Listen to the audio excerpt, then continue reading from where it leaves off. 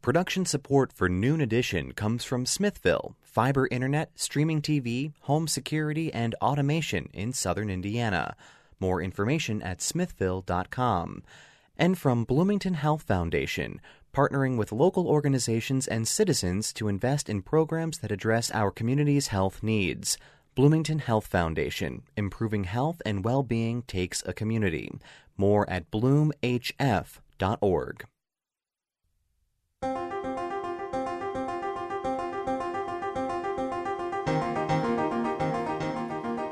This is Noon Edition on WFIU. I'm your host, Bob Zaltzberg, with WFIU News Bureau Chief Sarah Whitmire. This week, we're going to do an update on plans for transportation in Bloomington and talk about the general idea of sustainable transportation. We have 4 guests with us, joining us by Zoom. Beth Rosenbarger is Planning and Services Manager for the City of Bloomington, and she is the main contact person for the 7 line. Lou May is General Manager of Bloomington Transit. Matt Flaherty is a Bloomington City Council member. And Austin Gibble is going to join us. He is joining us from Indianapolis. He is Transportation Planning Administrator for Indianapolis, and before that was an Indigo project developer. You can follow us on Twitter at Noon Edition, and you can send us your questions there. You can also send us questions for the show at news@indianapublicmedia.org. Thank you all for being here with us. I know we've had some, I think 3 of the 4 of you have been with us before.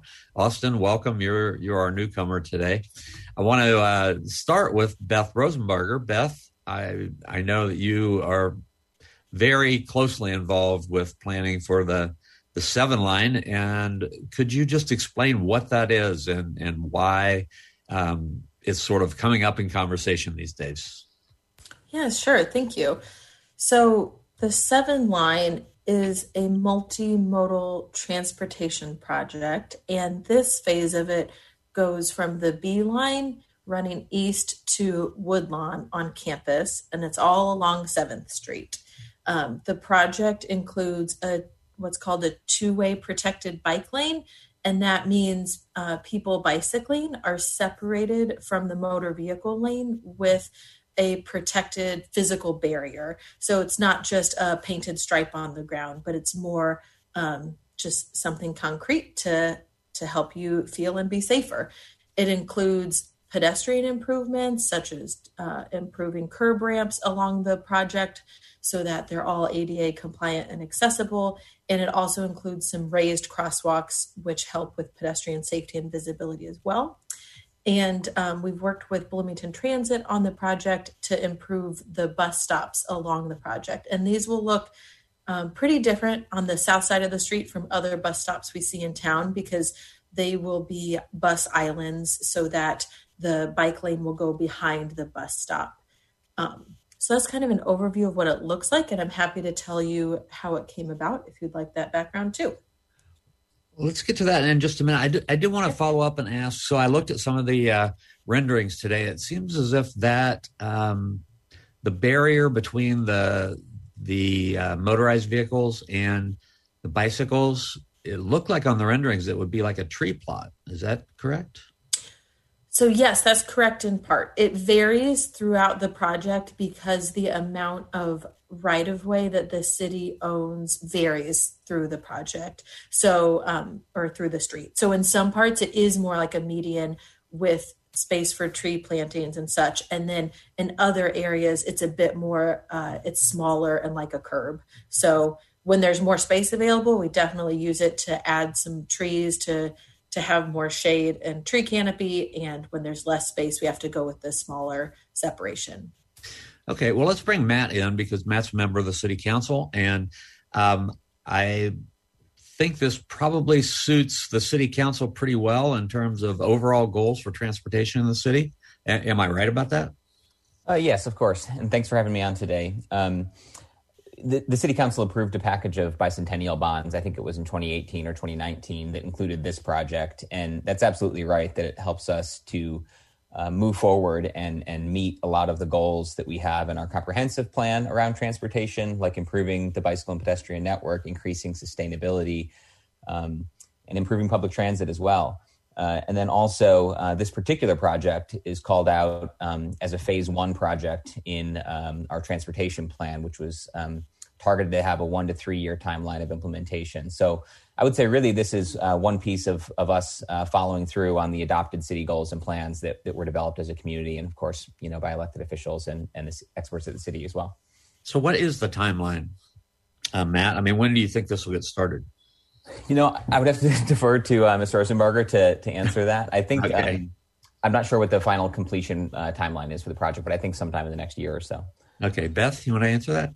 Yes, we are planning to start construction right after IU graduation. So sometime it won't start sooner than IU graduation, but as soon as possible after IU graduation. So possibly May 10th. And I'll add with that we will be sending out letters to all the property owners and properties along the street and hosting sort of a pre-construction virtual public meeting about the project on Thursday, April 29th at 5:30 p.m. And that information will be posted on our website, but just to let you know that there'll be more information about what construction will look like, especially for people residing and having businesses along that portion of street. Okay. I think we'll have a few more questions about this later, but I want to bring Lou May in. Lou's general manager of Bloomington Transit. So how will this affect the bus lines that go from downtown and use 7th Street? Well, thank you for having me, Bob. I think it's an important development for transit in that 7th Street is an important transit corridor that we use at Bloomington Transit to connect the downtown area with campus. And of course, we have many students who are now living in the downtown area within the number of student apartment complexes that have been developed in the last decade or so. And students use transit in big numbers. And so this is the most direct path from the downtown area to campus. We have a major route that runs down 7th Street and serves the Indiana Memorial Union bus stop, which is one of the busier bus stops, and then goes up Woodlawn to 10th Street. One of the issues or one of the challenges that we've had with the 7th Street corridor in past years, of course, in parts of the corridor, we've had on-street parking, and in some places it's on both sides of the street. And that tends to narrow the lanes. And over the years, we've had a number of minor fender bender accidents with parked cars there. Again, with the narrowness of the lanes and parked cars on both sides, it makes for a challenge sometimes to get through there. So as we understand the design, most of that on-street parking will be removed. That's going to eliminate that hazard that we have with parked cars throughout the corridor there and just make it a little safer and faster for the service to navigate the corridor. All right. Austin, we wanted to bring you on today because, Bloomington is not the only city in the state of Indiana. There are a lot of places that are dealing with transportation issues. And, you are a transportation planning administrator in Indianapolis. And I know you have had efforts at sustainable transportation as well. So could you just talk a little bit in general about what Indianapolis has been doing in this area? Of course. And first of all, thank you very much for having me on the show. I really appreciate the time allocated here. Indianapolis has been engaging pretty heavily in our transportation future as it relates to public transportation, bikes, pedestrians, and as well as land use and development patterns.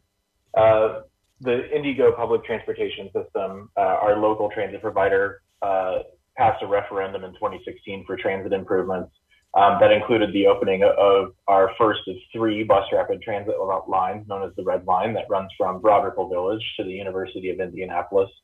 And there will also be an effort to restructure our local bus networks so it's less of a radial hub and spoke system coming in and out of downtown and more of a gridded network of buses that are coming every 15 minutes or better to facilitate trips that are across town.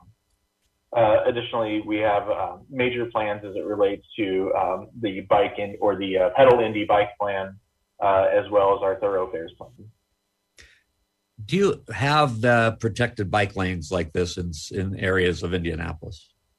Absolutely. We have several miles of protected bike lanes throughout Indianapolis. And we also have what is known as the Cultural Trail, which is our downtown protected bikeway network that connects our major greenways and bike lanes from the outer neighborhoods into the city center.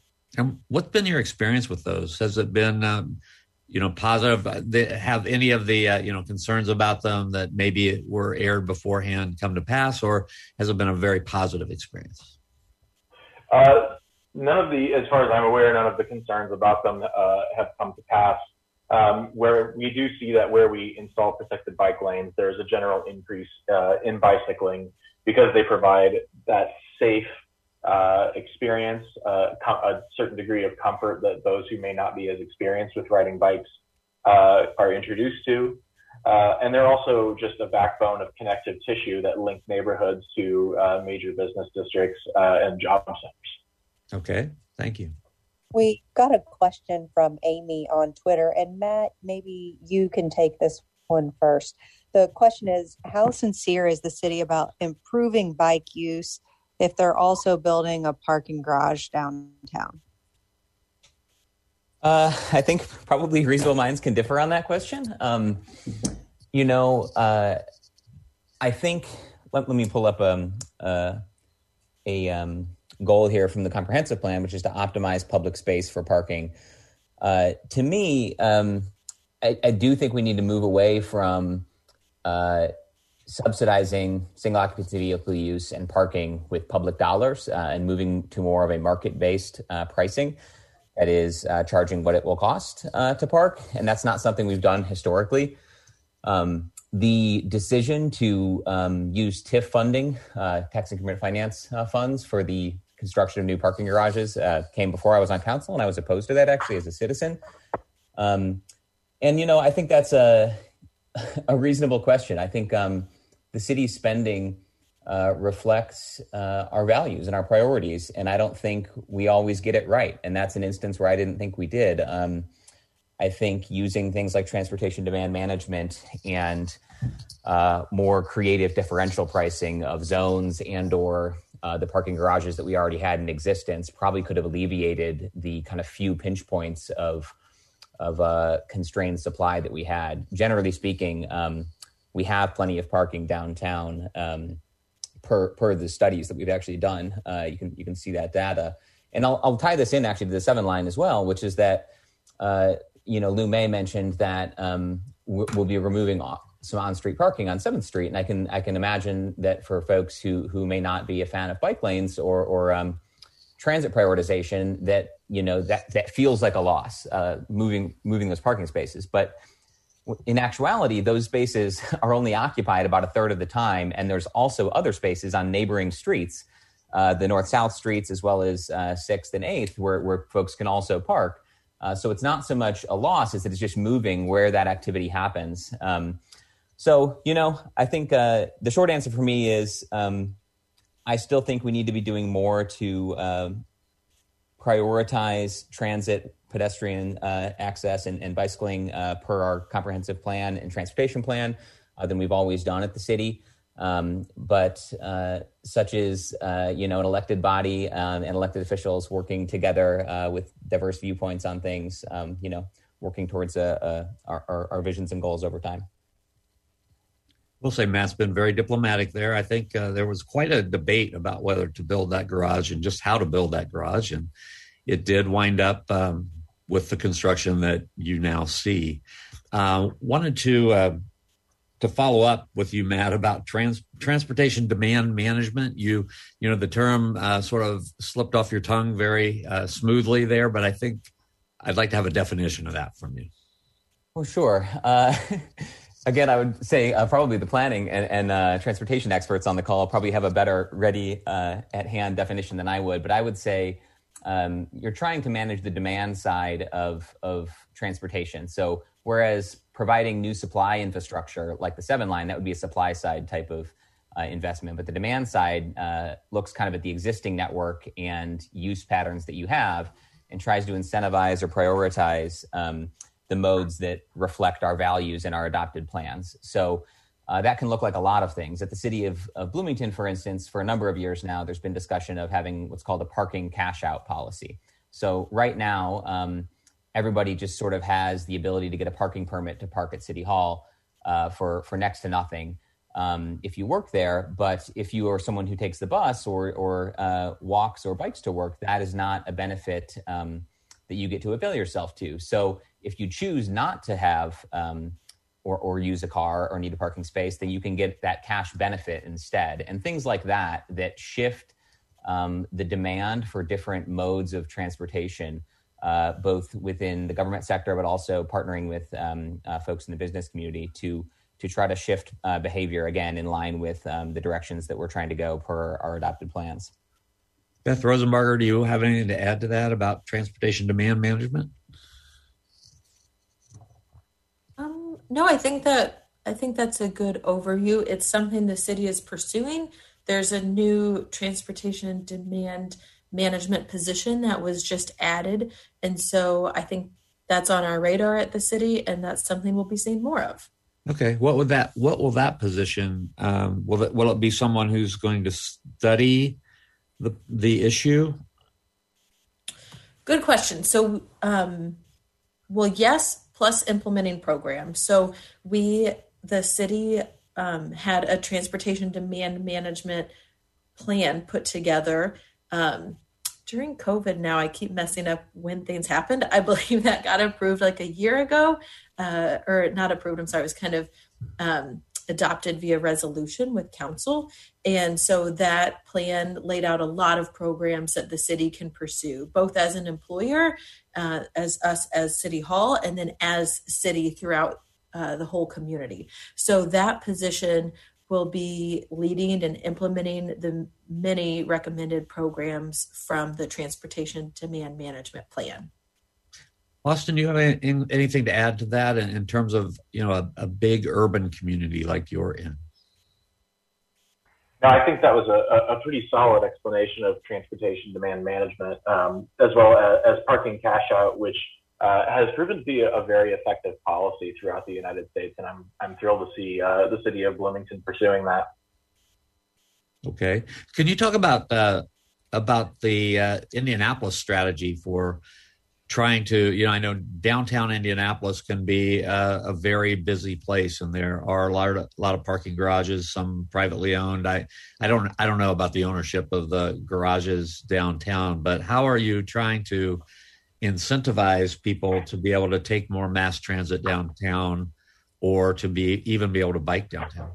Mm-hmm. Most of our parking garages in downtown are privately owned. There are I can't think of any off the top of my head that are owned by the city of Indianapolis or Marion County.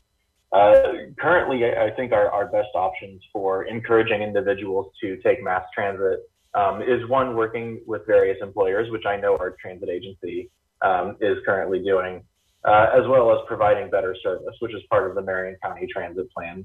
And we have found that as we increase frequency of service and provide infrastructure changes to make transit service faster and more reliable, there is a dramatic increase of public transit usage.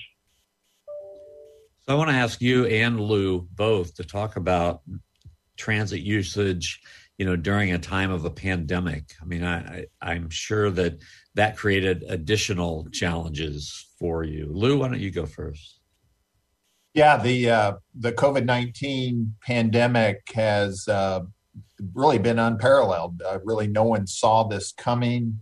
There's been no playbook for how to navigate through the pandemic. So it's been unexpected, and we've often been making decisions on the fly during the process there.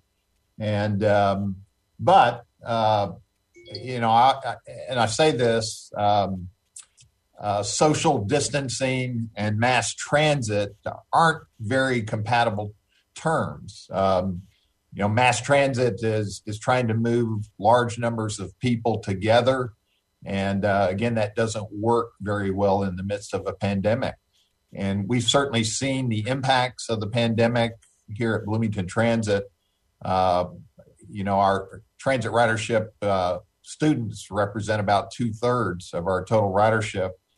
And when the university made the decision to go to an online class format about a year ago, that greatly impacted the numbers of student riders that were using Bloomington Transit, and also Indiana University employees who are big users of Bloomington Transit, being the largest employer in town. And so that greatly impacted our transit ridership. We've been seeing about 20% of normal on a typical weekday. We're running about 20% of what we would have been running a year ago if there was no pandemic in place. And that's not unique to Bloomington Transit. All transit systems in the country and around the world, for that matter, are being greatly impacted by the pandemic.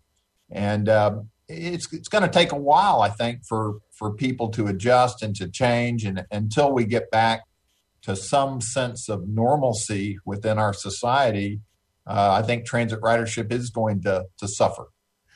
Austin, what do you do to bring that back? It's a very good question. And right now there are so many unknowns that it's kind of hard to say. It really depends on industry response. I think each city and region is unique, and it really depends on each agency's service structure. I think agencies that are currently structured to serve commuters are going to continue to suffer the most. But agencies that focus more on community connections and facilitating the other trips that are not for commuting, places getting to entertainment, the doctor, educational opportunities, so on and so forth, may fare better in the long run. All right. If you want to join us on the program today, we're talking about transportation issues in the short term and the long term for Bloomington and Indianapolis. You can follow us on Twitter at Noon Edition. You can send us questions there.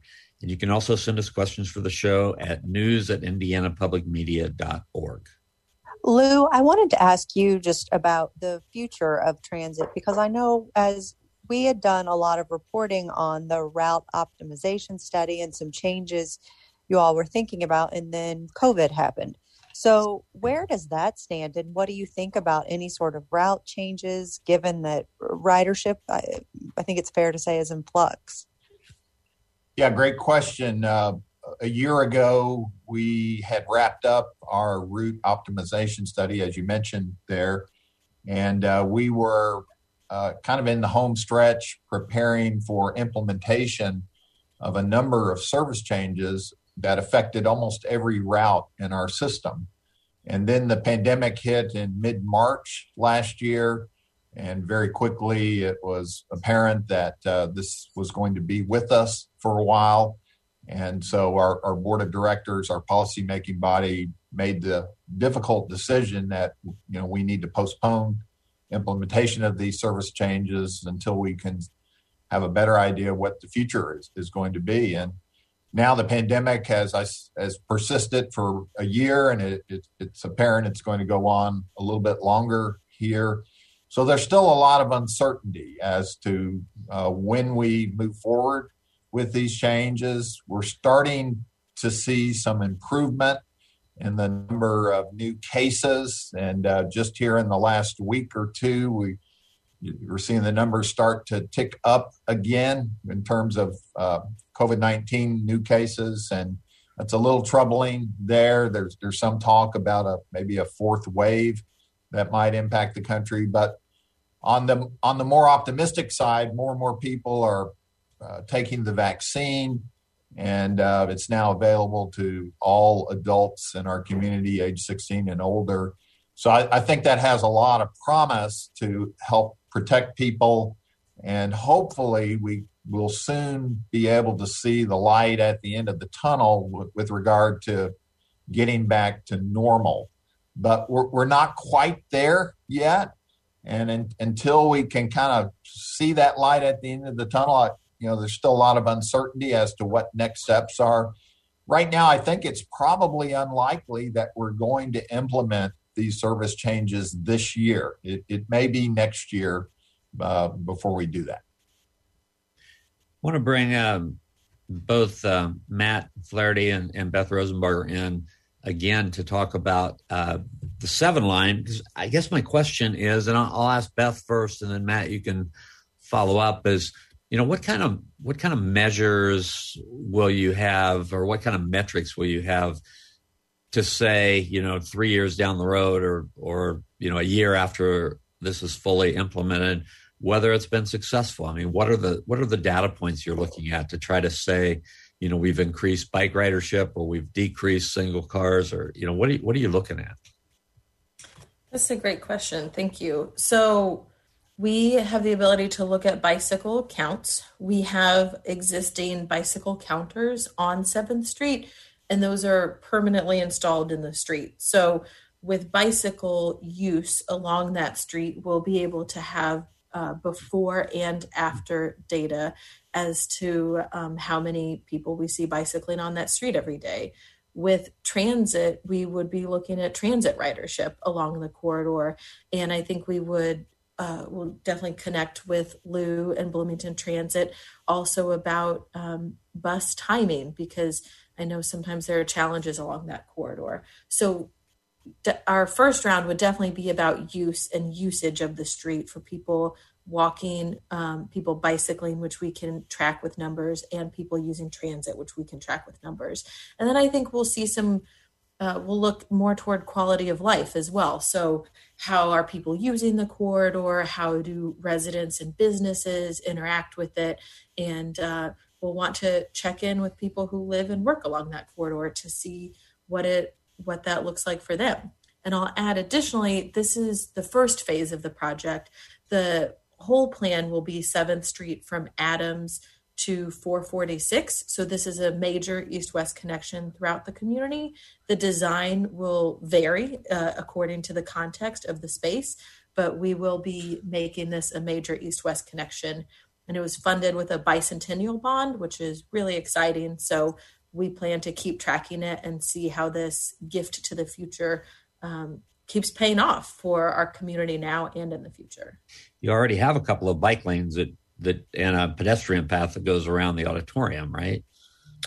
Yes. So the part along campus, we will be working with IU, but the part from Woodlawn to Union of 7th Street belongs to IU, but they already have that great connection on the north side of the auditorium that you just described, Bob. Yeah. Okay. Yeah. Matt, what will the council be looking at? I think that does a great job, Ms. Rosenberger did, in describing kind of the particular metrics one would look at with the 7 line specifically. When I think of the role of council and how we fit into this type of planning and visioning, it's always at kind of more of a systems level.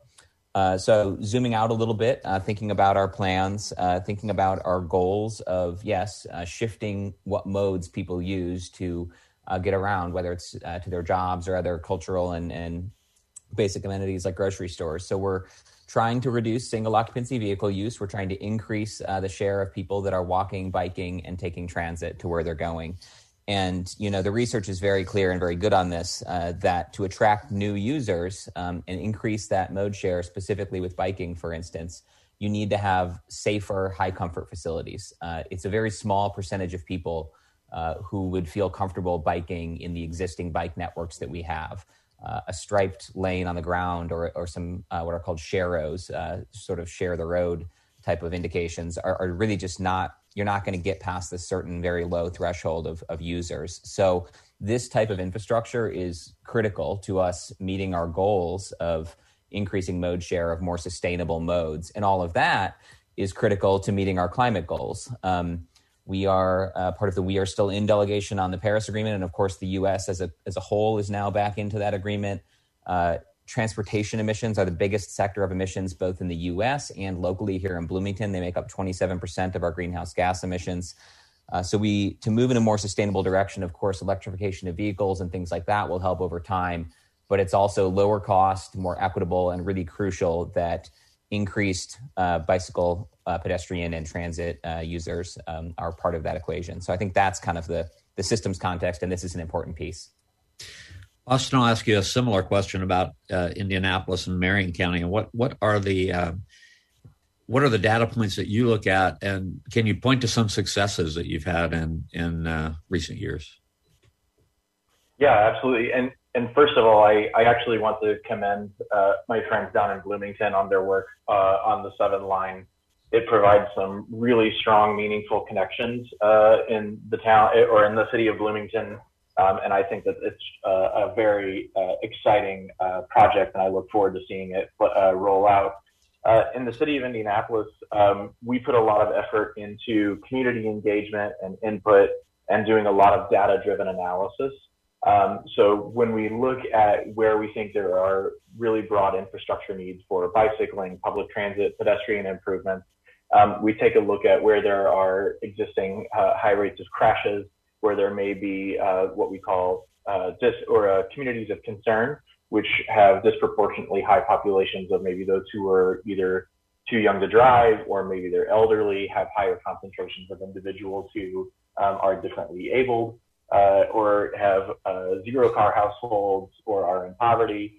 But we also want to make sure that what we do provides a transportation system that is safe, that is comfortable, and really provides those meaningful connections to neighborhood centers and job centers, and really serves as that connective tissue between neighborhoods to one another and to opportunities for employment. I do want to say that I think one of the most recent major successes has been the Cultural Trail, where we really provided this dense network of safe and comfortable bikeways into the city center that has dramatically improved bike usage into downtown. And also, while it's still very, very young, and the agency has been working through a pandemic, the Red Line BRT is also now in our top 3 busiest bus routes throughout the 800 miles of bus routes that we have in the 404 square mile area of Marion County. I wanted to ask and I don't know if there's a good answer to this, but are there characteristics of certain neighborhoods where this connectivity has worked better than others? I mean, are there characteristics of the neighborhoods themselves? Yeah, if you're referring to, say, the built environment, neighborhoods that are more walkable, denser, have things that are probably mixed uses that are in closer proximity to one another. Those tend to have a higher degree of pedestrian and bike usage and transit usage as transportation than, say, a neighborhood that is out on the edge, doesn't have sidewalks, and is typically comprised of exclusively single-family houses on cul-de-sacs. Right. If we're talking more about demographics, we do tend to find that neighborhoods that are of lower income maybe can't afford a second car or can't afford a car at all. These are neighborhoods that are heavily reliant on public transportation, walking and bicycling as transportation, because they are so low cost and have the opportunity to provide a degree of accessibility that they may not otherwise be able to have. I know Sarah has a question, but I wanted to follow up with my Bloomington colleagues about what Austin just said. Some of the neighborhoods in Bloomington are lower income and people don't have a second car. How will this plan? I know the 7 line will go further west, but also just how are you addressing the issue of trying to make sure to get these connections into neighborhoods that are perhaps lower income than the east side neighborhood that this one is going to in the first phase? I'll start with that. I think that's a great question, and it's something we're just constantly looking at demographics as we make transportation plans and look which projects we can implement. So population density is one big factor that Austin mentioned that we have to, when we're focusing on transit, look at areas where there are enough people who will be served by it. But additionally, we do want to look at where we have our communities of concern to make and improve connections. So I would just say we use that as a tool into viewing what projects we have in our transportation plan and into viewing which projects we are implementing. And in particular, there are, I forget, it's almost like 10% of households or 8% of households in Bloomington have no car. And there are more households in Bloomington with 0 or 1 car than there are households with 2 or more vehicles. So this is a lot of our community. And the more that we can continue to build an entire network, the more we are serving all residents and especially communities of concern, because each segment is worthwhile and is a really important piece, but a network of connectivity is worth more than the sum of its parts. And so we're trying to work on both in terms of where we prioritize those investments and then building out a network that can really help to serve people. Matt, could you talk about some of the other areas in town that, if you look at a map, what are the other areas that really could use improved connectivity? Sure. I think the style of development from about post-World War II until the last few decades has certainly created some real challenges for connectivity. Everywhere in this country, we kind of got away from the traditional gridded street network and to this more kind of podular or suburban, perhaps, development style with large arterial streets that carry a lot of traffic because it's collecting traffic from areas with cul-de-sac streets or without good internal connectivity. The context changes a lot, and if we're going to look at Bloomington isn't a real big city in terms of its just geographic footprint. It's a few miles across north, south, or east, west. So in theory, it's accessible, walking and biking and with transit, but it's kind of the connections that are tricky. So I think some of the, we have to be really strategic about how we use things like parks for transportation purposes. Certainly the Beeline is a great example of that. But we've got additional connections coming through the RCA Park area near Broadview, for instance, that will be yet another connector to an area that will develop with more housing and connects to some existing housing. So we can use those types of opportunities for multi-use paths, for parks to help build out a network. I think that's really critical. And I'll just echo that I think, yes, the social equity component of all of our transportation projects is incredibly important. I know that's a lens that city staff and city council both use in looking at what to fund and where to put projects. It's increasingly been central to how we prioritize sidewalk funding and how these types of decisions are made. I would imagine the same is true for transit as well. I'd like to follow up on that one really quickly. I sort of even made the classic transportation mistake when answering the question. So we tend to focus on the transportation network when we talk about these connections.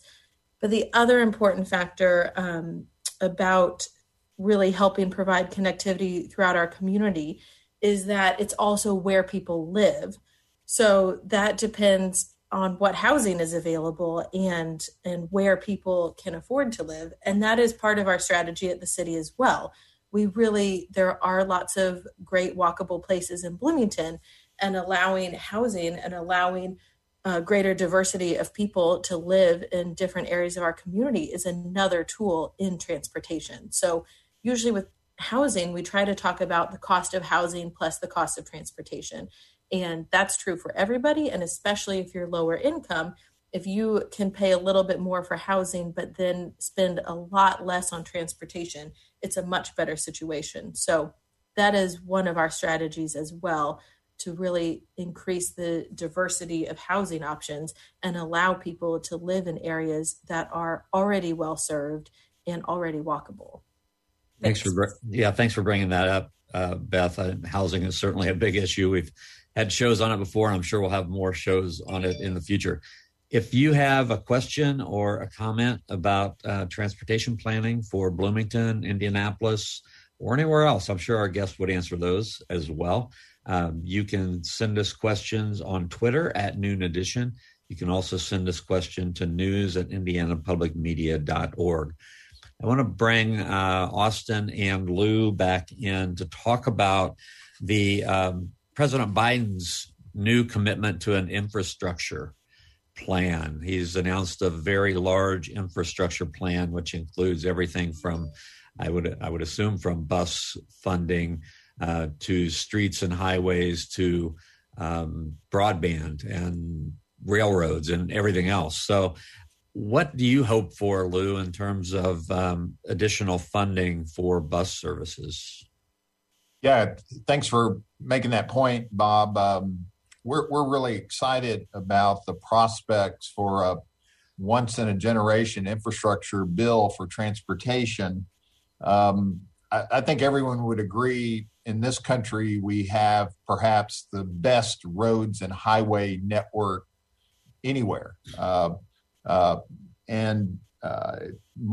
it requires the ability to own a car and to be able to afford to maintain it and operate it. And as was just said by in the previous discussion, not everyone has the ability to afford and own and operate a car. So it's important that alternative means of transportation are provided.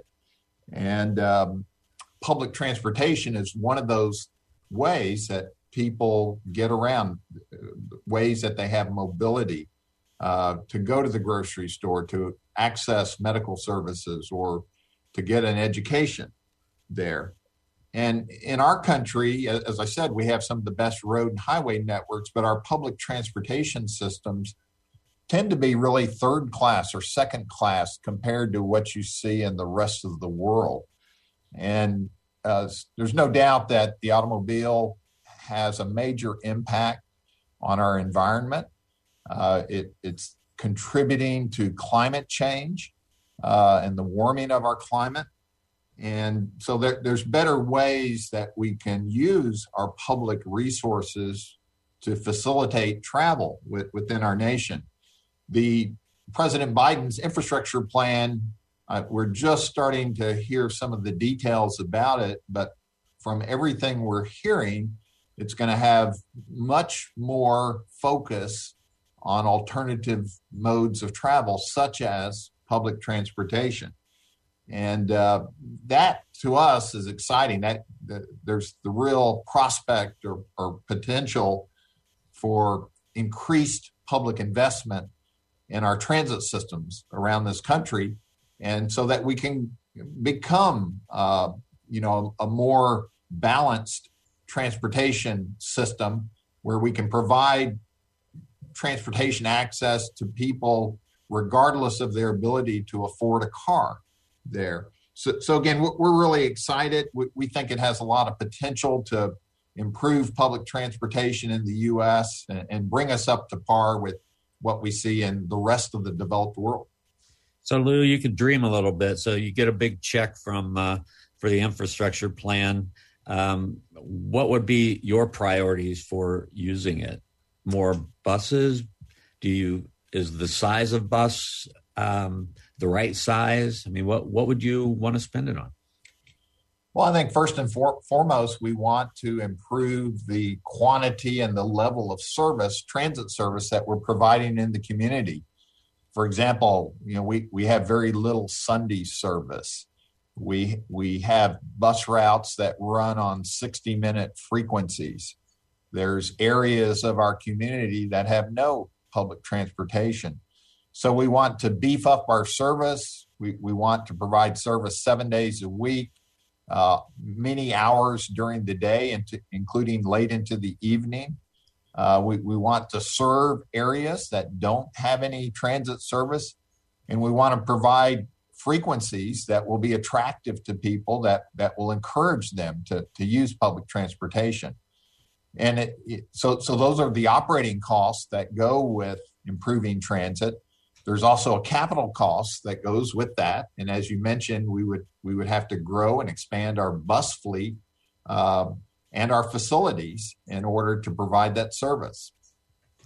Austin, a similar question to you. If you look at the infrastructure plan, what's on your wish list for the city of Indianapolis?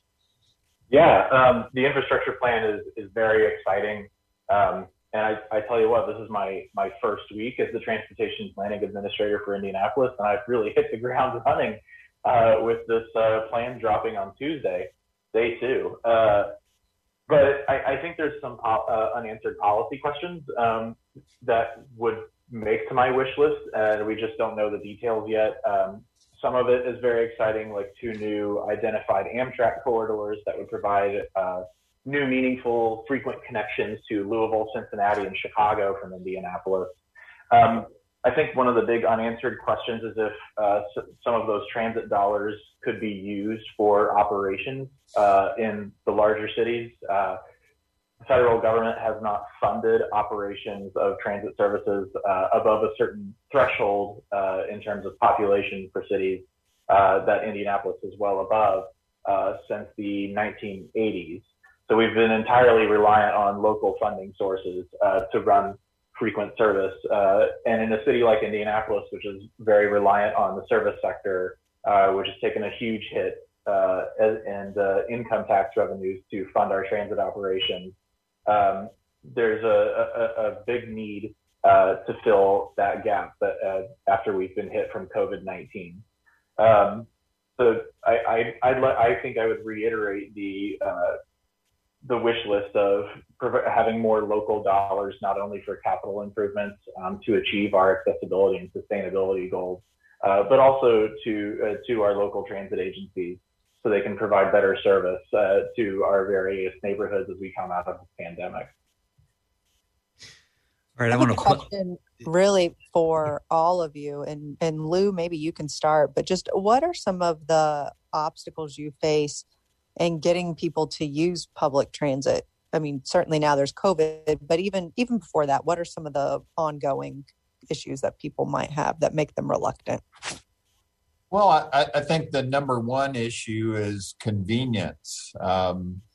When you can get in your car and drive directly to where it is you're going and do it in, a very expedient manner, and versus getting on a bus, and it might take twice as long to get from point A to point B, you can understand how people are going to be more attracted to using a car as opposed to mass transit there. So, and a lot of times transit systems, their dollars are so limited, they're trying to be all things to all people. And in doing so, their services sometimes aren't very direct. They're not very streamlined. And it can take a lot longer to get from point A to point B on transit. So anything that we as transit operators can do that makes our service more convenient and more comfortable, I think is going to go a long ways in getting people to use mass transit. Austin, you have anything to add? Yeah, I share those sentiments as it relates to frequency of service and convenience. And also a lot of transit agencies and transportation departments in general face a challenge as it relates to the legacy of decades of policy that have really put suburban development and the speed of motor vehicles at the forefront of housing and transportation policy nationwide. So things like parking minimums and performance metrics on streets and highways that measure how quickly motor vehicles can travel versus any other method of transportation has really given quite the challenge to any agency that's looking towards moving the broader population to using public transportation, bicycling, or walking as transportation. All right, we have just about 2 minutes to go. I wanted to ask Beth if you could sort of start on the west end of the 7 line and tell us what it's going to look like when it's fully built out. Sure. So the portion that we're building right now is the part I can describe. So the real west end of it is over by Adams, but the starting point for this phase is at the B line. So it will look like you think of a protected bike lane mostly as a sidewalk for bicyclists. So it's about, most of the time, 10 feet wide. There'll be a little line down the middle so you know which lane to be in when you're a bicyclist, that you stay on the right because it's both directions of travel. And the bicycle facility will be separated from the street with a median. There are some breaks in the median for several of the driveways along the corridor, although we've worked with property owners to really minimize those, and we've really appreciated the efforts of our neighbors in doing that. So from the B line, you'll start out in your 10 plus foot bike lane. You've got the median, and you've got both travel lanes for motor vehicles on the other side of that. And really, it just continues in that format, with the main difference being the width of the median as it goes from the B line all the way to Woodlawn. And along that route, you'll see several bus islands. And when bicyclists approach the bus island, sometimes the bicycle lane narrows a little bit, and there's a little bit of a speed bump in there in order to provide a really good connection for pedestrians from the sidewalk to the bus island, and to provide a clue, just a design element to tell bicyclists to be cautious, because you have to yield to pedestrians crossing that facility as they enter the bus island. All right. Without a visual, I think that's the best I can do for now. You've done a great job. And it's going to start at Adams, and ultimately it'll end all the way out at 446 or 46, right? Yes, that's correct. Ultimately, and all three phases. Yeah. Yes. And, is inspired by the B line, because that has been so successful. And in transportation, we talk about induced demand, which is mostly, if you build it, they will come. And it's mainly talked about in the negative, because we've continued, the United States, to expand highways, and that has not solved congestion, but just attracted more users. But the flip side is, when we build really good, comfortable and safe walking, bicycling, and transit facilities, we also induce demand. We've seen that from the B line, which is a major success. And so we're excited to see what this project brings for our community, and what type of demand it induces, all for walking, bicycling, and transit as well. All right. That's a great answer. And that's the last answer we have time for today. I want to thank you, Beth Rosenbarger, Planning and Services Manager for the City of Bloomington. Also, Lou May, General Manager of Bloomington Transit, Matt Flaherty, Bloomington City Council Member, and Austin Gibble, Transportation Planning Administrator for Indianapolis. For producer Benta Boutier and engineer today, we have engineer Aaron Kane on with us. For Sarah Whitmire, I'm Bob Zaltzberg. Thanks for listening.